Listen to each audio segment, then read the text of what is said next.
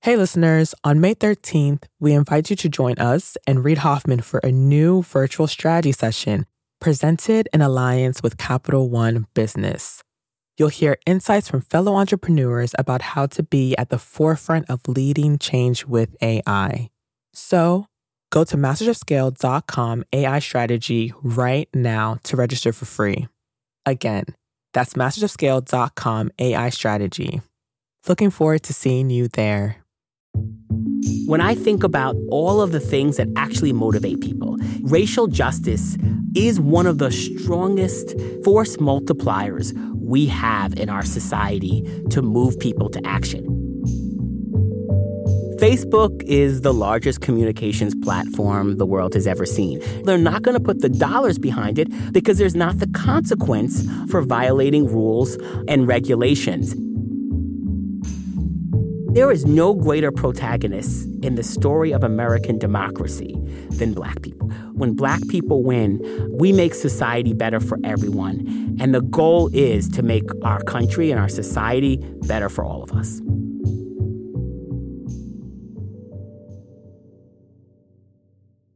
That's Rashad Robinson, president of Color of Change, a civil rights advocacy group and the largest online racial justice organization in the U.S.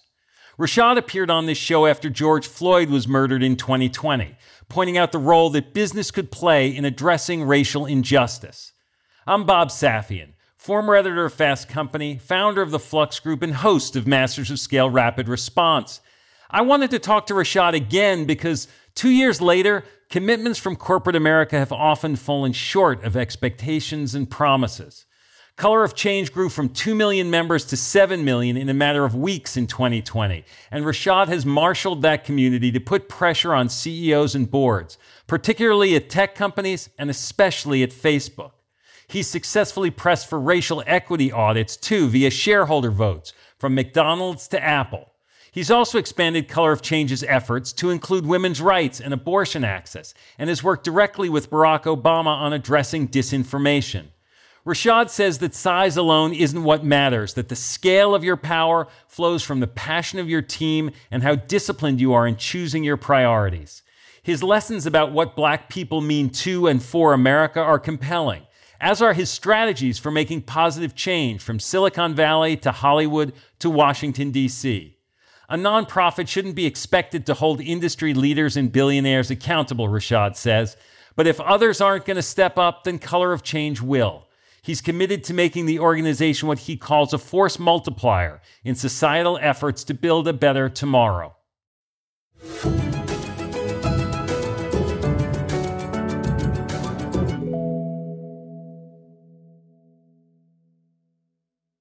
We'll start the show in a moment, after a word from our premier brand partner, Capital One Business. I woke up in the middle of the night because I had this nightmare that we were front page news, that we've done the stupidest mistake of our life by making this pivot.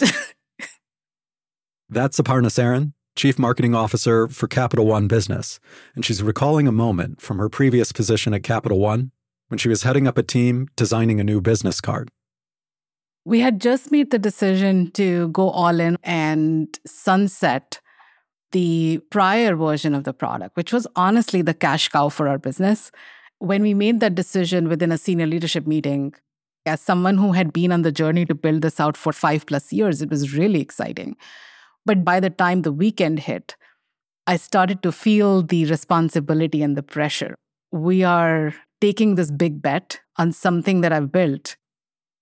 Perhaps you've been there. You've made a pivotal decision, and then panic sets in. How would Aparna calm her butterflies and steer her team through this pivot? We'll find out later in the show. It's all part of the Refocus Playbook, a special series where Capital One Business highlights stories of business owners and leaders using one of Reid's theories of entrepreneurship. Today's Playbook Insight: have multiple Plan Bs.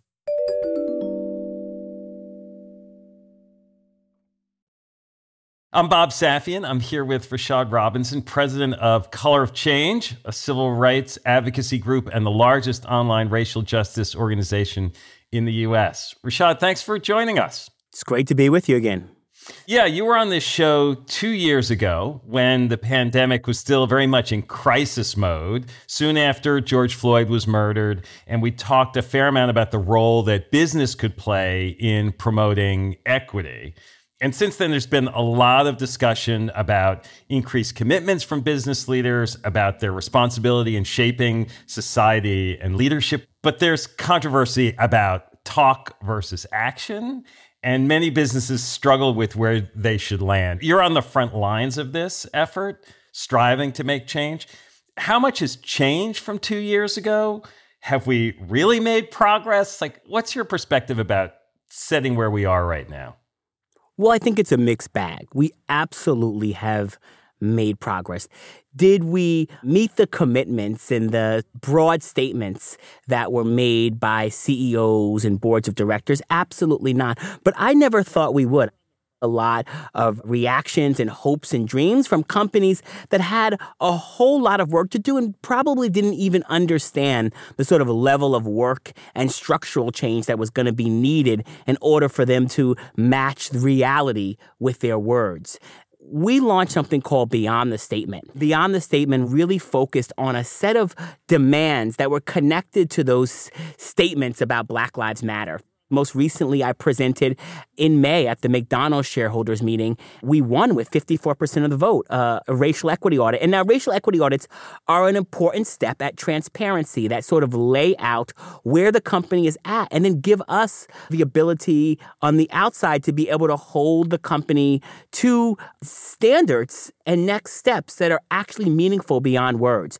Of course, we're seeing backslide to commitments. We're seeing companies try to wiggle out of things that they said and things that they committed to. But that's all part of any sort of work towards progress. The goals that were set out in some of those statements, it's just harder for organizations to reach them, so it's taking them longer? Or are they rethinking like, I'm not sure that's really where I want to go? They've made these statements and they realize, oh, wow, we have to change a lot of things that we do in order to actually meet this new standard. Bob, a lot of people want to believe that racial inequity is unfortunate, almost like a car accident. It like just happened. So if we do a couple of things differently, that we can avoid the car accident. But racial injustice, racial inequality is not unfortunate like a car accident. It is manufactured. It is manufactured through a set of choices. When we're actually trying to deal with harm that exists in the world, we have to recognize that we're not looking for charitable solutions to problems that are structural. We're asking for structural change. If banks start off the conversation by saying, oh, wow, Black people are less likely to get a loan from our bank, rather than saying our bank is less likely to give loans to Black people. Now, on one hand, they're like, oh, we should do some financial literacy programs that don't actually require the bank to change anything about their day-to-day actions, the ways in which they are assessing risks, evaluating communities. They're just saying, oh, we want to fix these people. We see that not just in banks, but we see that across the board. Whether it's the bank, whether it's a social media company, whether it's any of these institutions that made these bold statements about changing and being committed to racial equity, if they ask themselves the question in the sort of active voice, now they have to force themselves to change their practices. Our work is to build a stronger, broader, multiracial coalition of people who actually will demand better from these companies and demand these companies actually meet the standards they've committed to. Because systemic change of the kind you're talking about is uncomfortable for these organizations, right? It's uncomfortable. It may be expensive. They don't really want to have to do it at a certain level, even if maybe intellectually they think they do. When it comes to the practicality, it gets too hard. They want the results at the end, but they don't want to have to change the practices to get there. This is human nature, right? This is how we operate. When you're dealing with something so entrenched in America's democracy and America's economy as racial inequity, of course, the shortcuts are going to be very much part of how people want to get from point A to point B without actually having to change anything along the way. So I want to ask you about Facebook. When we talked 2 years ago, you targeted Facebook getting advertisers to pull back in what you called stop hate for profit. You recently came out with a new petition working with the Tech Transparency Project, again, targeting Facebook about hate-based organizations that are still getting support on the platform. Can you explain what's happening with Facebook? Maybe why you're focused on them, or maybe that they're not responding to you in quite the way you might hope they would? Facebook is the largest communications platform the world has ever seen. It has nearly 3 billion users. That's more followers than Christianity. So we are focusing on Facebook because its outsized role and impact in our lives. Nearly 70% of the messenger market between Instagram, WhatsApp, and Facebook is controlled by Meta. Self-regulated companies, which Facebook and the other tech companies are unregulated companies. They get to make their own rules and determine whether or not they meet those rules. And when we launched the Stop Hate for Profit campaign, it was because I had been in multiple meetings with Mark Zuckerberg and Sheryl Sandberg where we had gotten commitments. We had walked out the door. We had talked to the press about the commitments. They had talked to the press about the commitments around dealing with various issues on the platforms. Then Donald Trump or someone else powerful would violate those rules and nothing would happen. And that is sort of a result of not really, in the end, having rules because these companies can do whatever they want.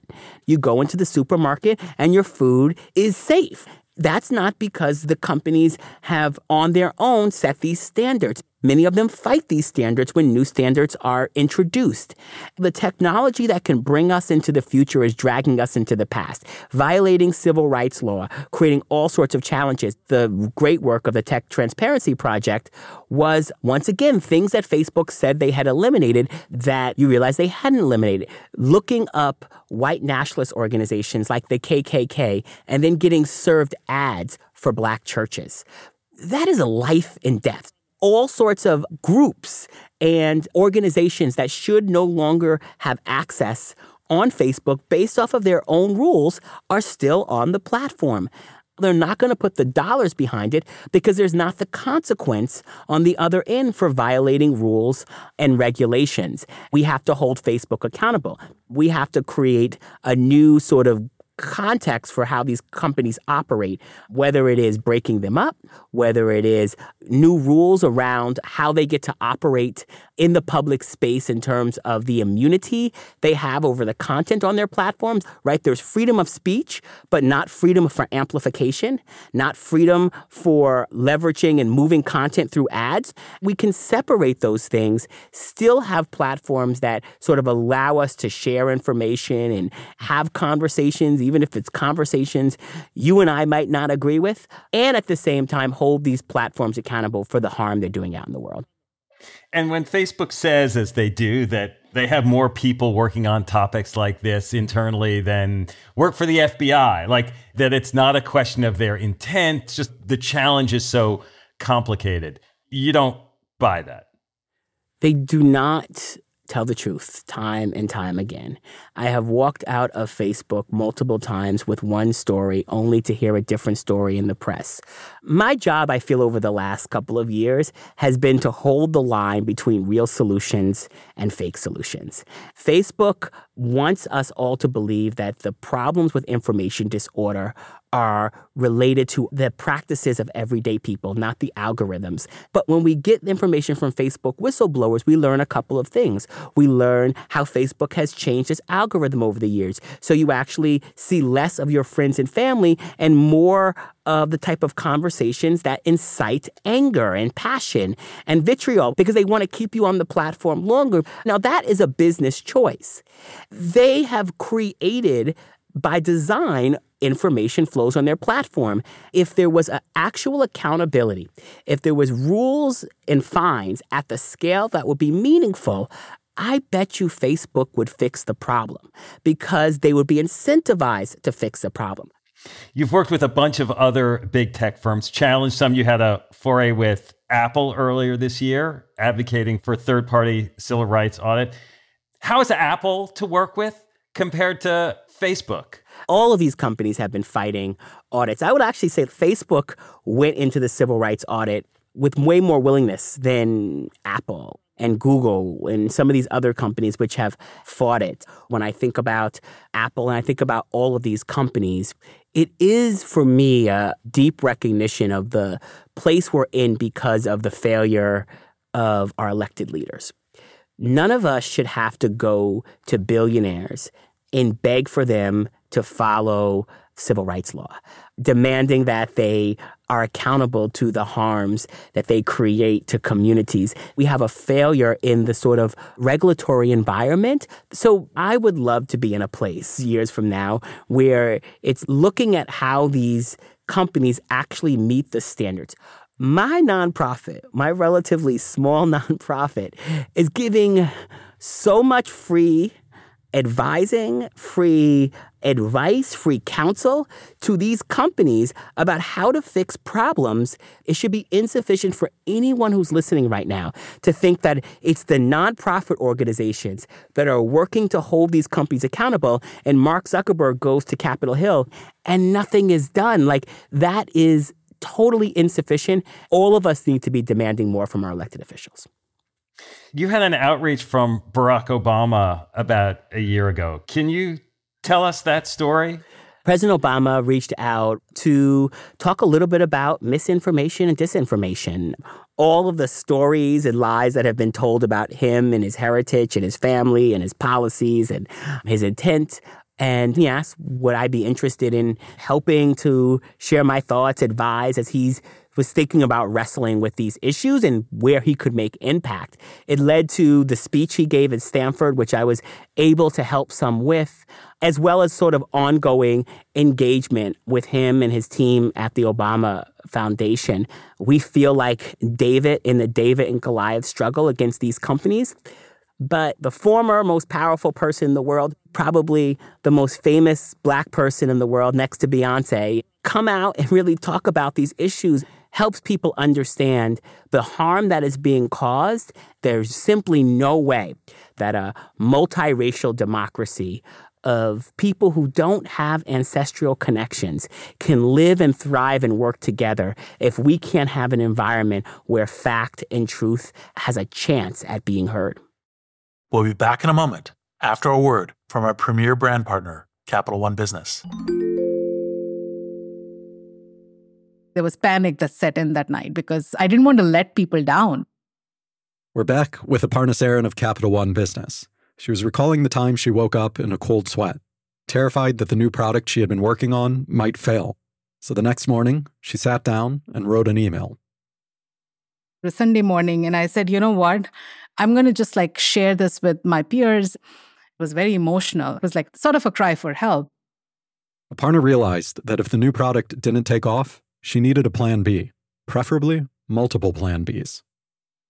I'm inviting them to be the thought partners so that we are mitigating as much risk as possible and we have contingency plans in place as we make this move.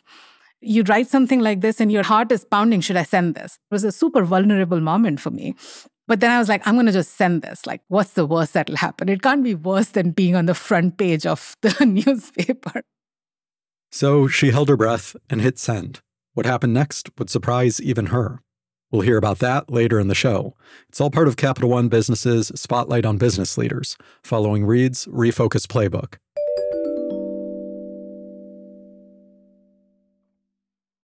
Before the break, we heard Rashad Robinson, the president of Color of Change, talk about his efforts to push back on companies from McDonald's to Facebook on issues of racial equity and disinformation. Now, he talks about how Color of Change is pushing the entertainment industry and how the way power works in Hollywood, as he puts it, creates resistance. He also shares lessons about being practical with your priorities, but always in service of a clear North Star. Business has to use the same kind of innovation it applies to money-making efforts to addressing cultural issues, he argues. And in the process, those initiatives will become a strategic motivator for all kinds of progress. Building a movement like you're trying to do is hard. Keeping people's attention over time when there are so many changes going on in the world. You mentioned last time that Color of Change's membership was at around 2 million and then jumped to 7 million in a matter of weeks after George Floyd. Has that number kept growing? And how do you operate differently at this new level of scale? Are you looking to get to the next level of scale? I wouldn't say that we've grown much more since then. What we've worked is to go deeper with people. And so growing the ways in which people engage, not just single actions, but in our offline work now that we're sort of back in person places. I think that there is size and there's power, but as someone who's 5'3", I like to believe that you can be very powerful and you don't always have to be big. Sustaining energy is hard, and there's going to be constant ebbs and flows to what people are able to do in the life cycle of both people's commitments and campaigns. One of the kind of secret sauces and not so secret sauces at Color of Change is that we work to win. We can win real change, win things that are meaningful, win campaigns that move us forward. We talked a little bit last time about how you're consistently modulating where Color of Change goes and the issues that it works around based on what your community is going to respond to and where you can get action. I mean, there's a lot more that you guys are doing now around women's rights and abortion access than you were doing 2 years ago. And now I guess maybe policing is a little less of a hot issue. Is that sort of the ways you think about the strategy of it? We are trying to be valuable to our members, right? To the issues that are impacting them and are front and center. And so, we absolutely will be in district attorney races through our political action committee this election cycle. We absolutely have been on Capitol Hill fighting this legislation that's going to give more money to police without any accountability federally, and been focused on working very closely with members of the Congressional Black Caucus and the Congressional Progressive Caucus on strategies to be able to fight back on legislation when they were trying to combine the gun legislation with the policing legislation and try to move it together.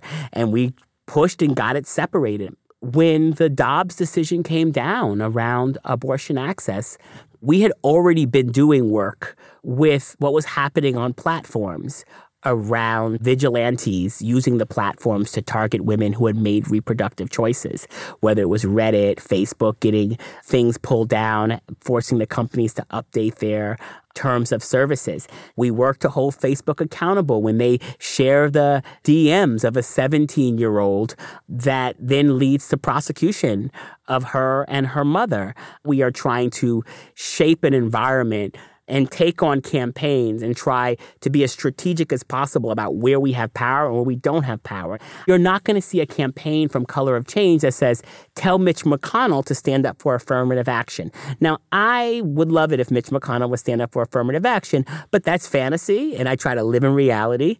We have to sort of constantly think about what does it mean to not just have presence, which is visibility and awareness, retweets, shout-outs from the stage, emails that people click and sign and share because they're outraged. People take action with us, and we're asking people to take the types of strategic action where their participation will potentially add up to something real. There's a practicality, a discipline and a practicality to the way you're doing this, that things that are working, you do more of. You use the resources, the assets that you have to get more out of what's working, and maybe try not to get distracted by the hopes or the pie in the sky things that maybe aren't close enough at hand for you to be able to deliver on. It's important that you're helping people see a North Star, a world that we hope to live in, a more human, less hostile world.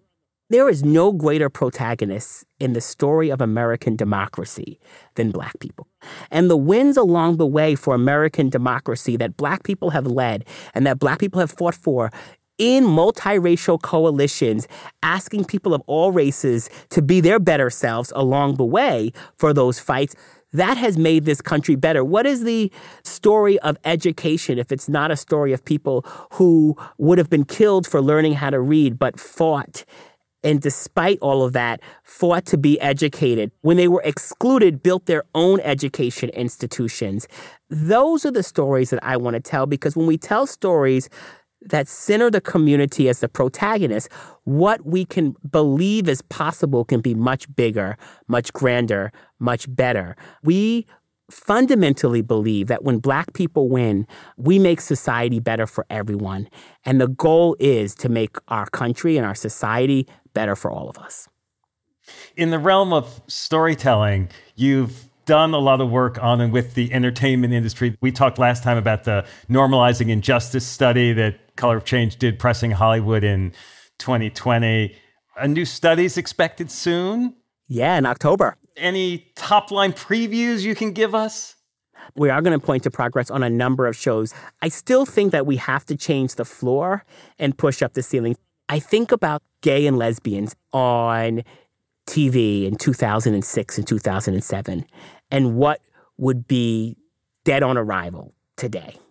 A show like Glee came on and you saw the attacks. Now you couldn't have a show about a high school and not have kids who were gay or trans or questioning or sort of all of the above. That change of what the floor looks like constantly pushes up the ceiling.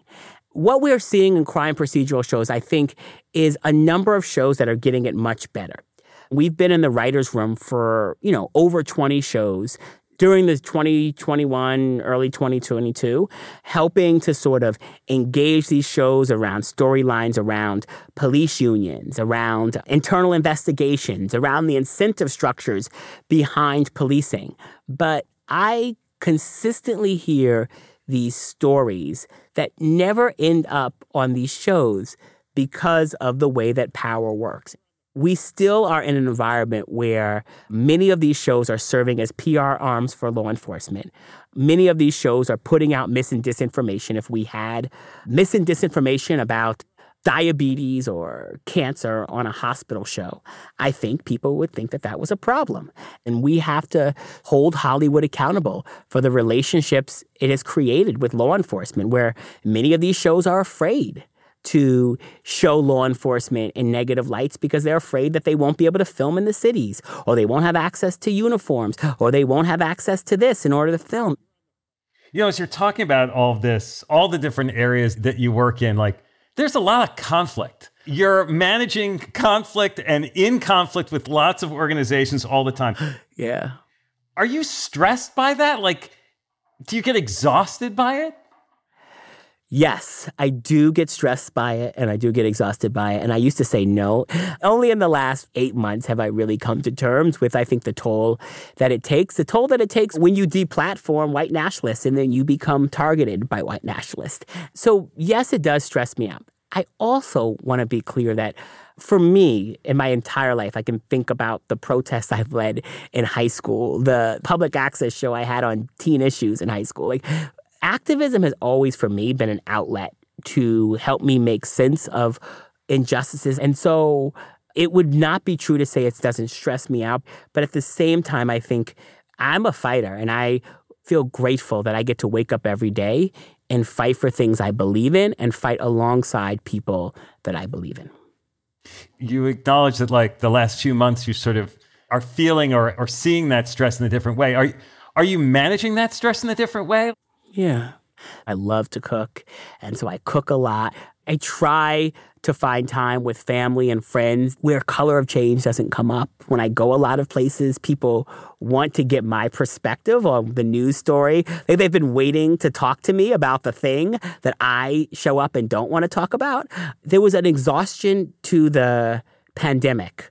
Then it becomes a different exhaustion of having to rebuild a muscle to go out into the public and to have to constantly confront this reality that we're inside of. The listeners on the show are business people, entrepreneurs. Do you have advice for them about how to think about their approach to responsibility, to the role that their organizations can play in building the kind of society that you dream about? What is the go-to-market of what they are currently doing? And start there. Because whatever sort of thing that they're impacting in the world through the business that they're creating or building or sustaining, that is the perfect place to sort of have the impact. The next thing is to sort of bring the same type of innovation that you would bring to solving any other problems in your business. I've seen CEOs really work to try to not start off the conversation where we just can't find Black people to work in our company. Start from a different place. You just see better results. And then the final thing that I would say is to find partners, to find organizations locally or nationally, people who excel at this, people who are focused on equity. All of that, I think, has to be part of the advice. I think another thing that's incredibly important for business leaders is that racial justice is not just an outcome. Racial justice isn't just charity. Racial justice is strategy. It is a strategic motivator to action. When I think about sort of all of the things that actually motivate people, make people stand up, racial justice is one of the strongest force multipliers we have in our society to move people to action, to get your employees, to get your customers to stand up and stand with you. And if folks of all races would lean into racial justice more, it could be both sort of the framework that gets more of us to act in ways that are truly making change and a clear way for us to evaluate whether or not that change is actually at the scale that we all deserve. Well, Rashad, I want to thank you for helping us understand and stay focused in things in the right areas. And thanks for taking the time to be with us. It's great to be with you. Thank you for having me. And now, a final word from our brand partner, Capital One Business.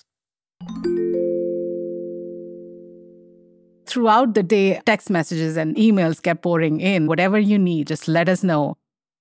We're back one more time with Aparna Saran of Capital One Business.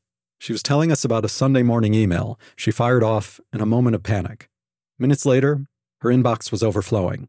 And the support she found wasn't just emotional, it was practical. We talked about detailed contingency plans, and we created our go-to-market strategy.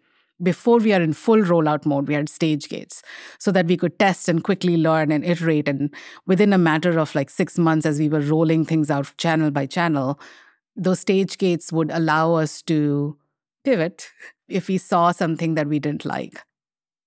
That day, Aparna learned a lesson that stayed with her. Having multiple plan Bs doesn't just expand your options. It gives you new opportunities. The best way to pivot is actually open doors for thoughtful conversations, because humility in knowing that you actually don't know everything, as well as the empathy in knowing that disruption is always drastic and abrupt, helps you go through that pivot with other people in a very different way. Capital One Business is proud to support entrepreneurs and leaders working to scale their impact, from Fortune 500s to first-time business owners. For more resources to help drive your business forward, visit CapitalOne.com/BusinessHub. That's CapitalOne.com/BusinessHub. Masters of Scale Rapid Response is a Wait What original. It's hosted by me, Bob Safian, Masters of Scale's editor-at-large. Masters of Scale host is Reid Hoffman. Our executive producers are June Cohen, Darren Triff, and Jordan McLeod. Our head of content and production is Lori Hoffman. Our producer is Marie McCoy Thompson. Scripts by Alex Morris and Tucker Legursky. Our music director is Ryan Holiday. Original music and sound design by Eduardo Rivera. Audio editing by Keith J. Nelson, Stephen Davies, Andrew Nault, and Mike Gallagher. Mixing and mastering by Aaron Bastinelli. Special thanks to Adam Skuse, Catherine Clark-Gray, Emily McManus, Adam Heiner, Colin Howarth, Tim Cronin, Kelsey Capitano, Sammy Aputa, Anna Pizzino, Sarah Tartar, Leah Saramedis, Charlie Meneses, Chinemia Zequena, Aria Finger, and Saida Sapieva. Visit mastersofscale.com/rapid response to find the transcript for this episode, and please subscribe to our email newsletter. Become a member of Masters of Scale to get access to a year's worth of courses and content on the Masters of Scale Courses app. Find out more at mastersofscale.com/membership.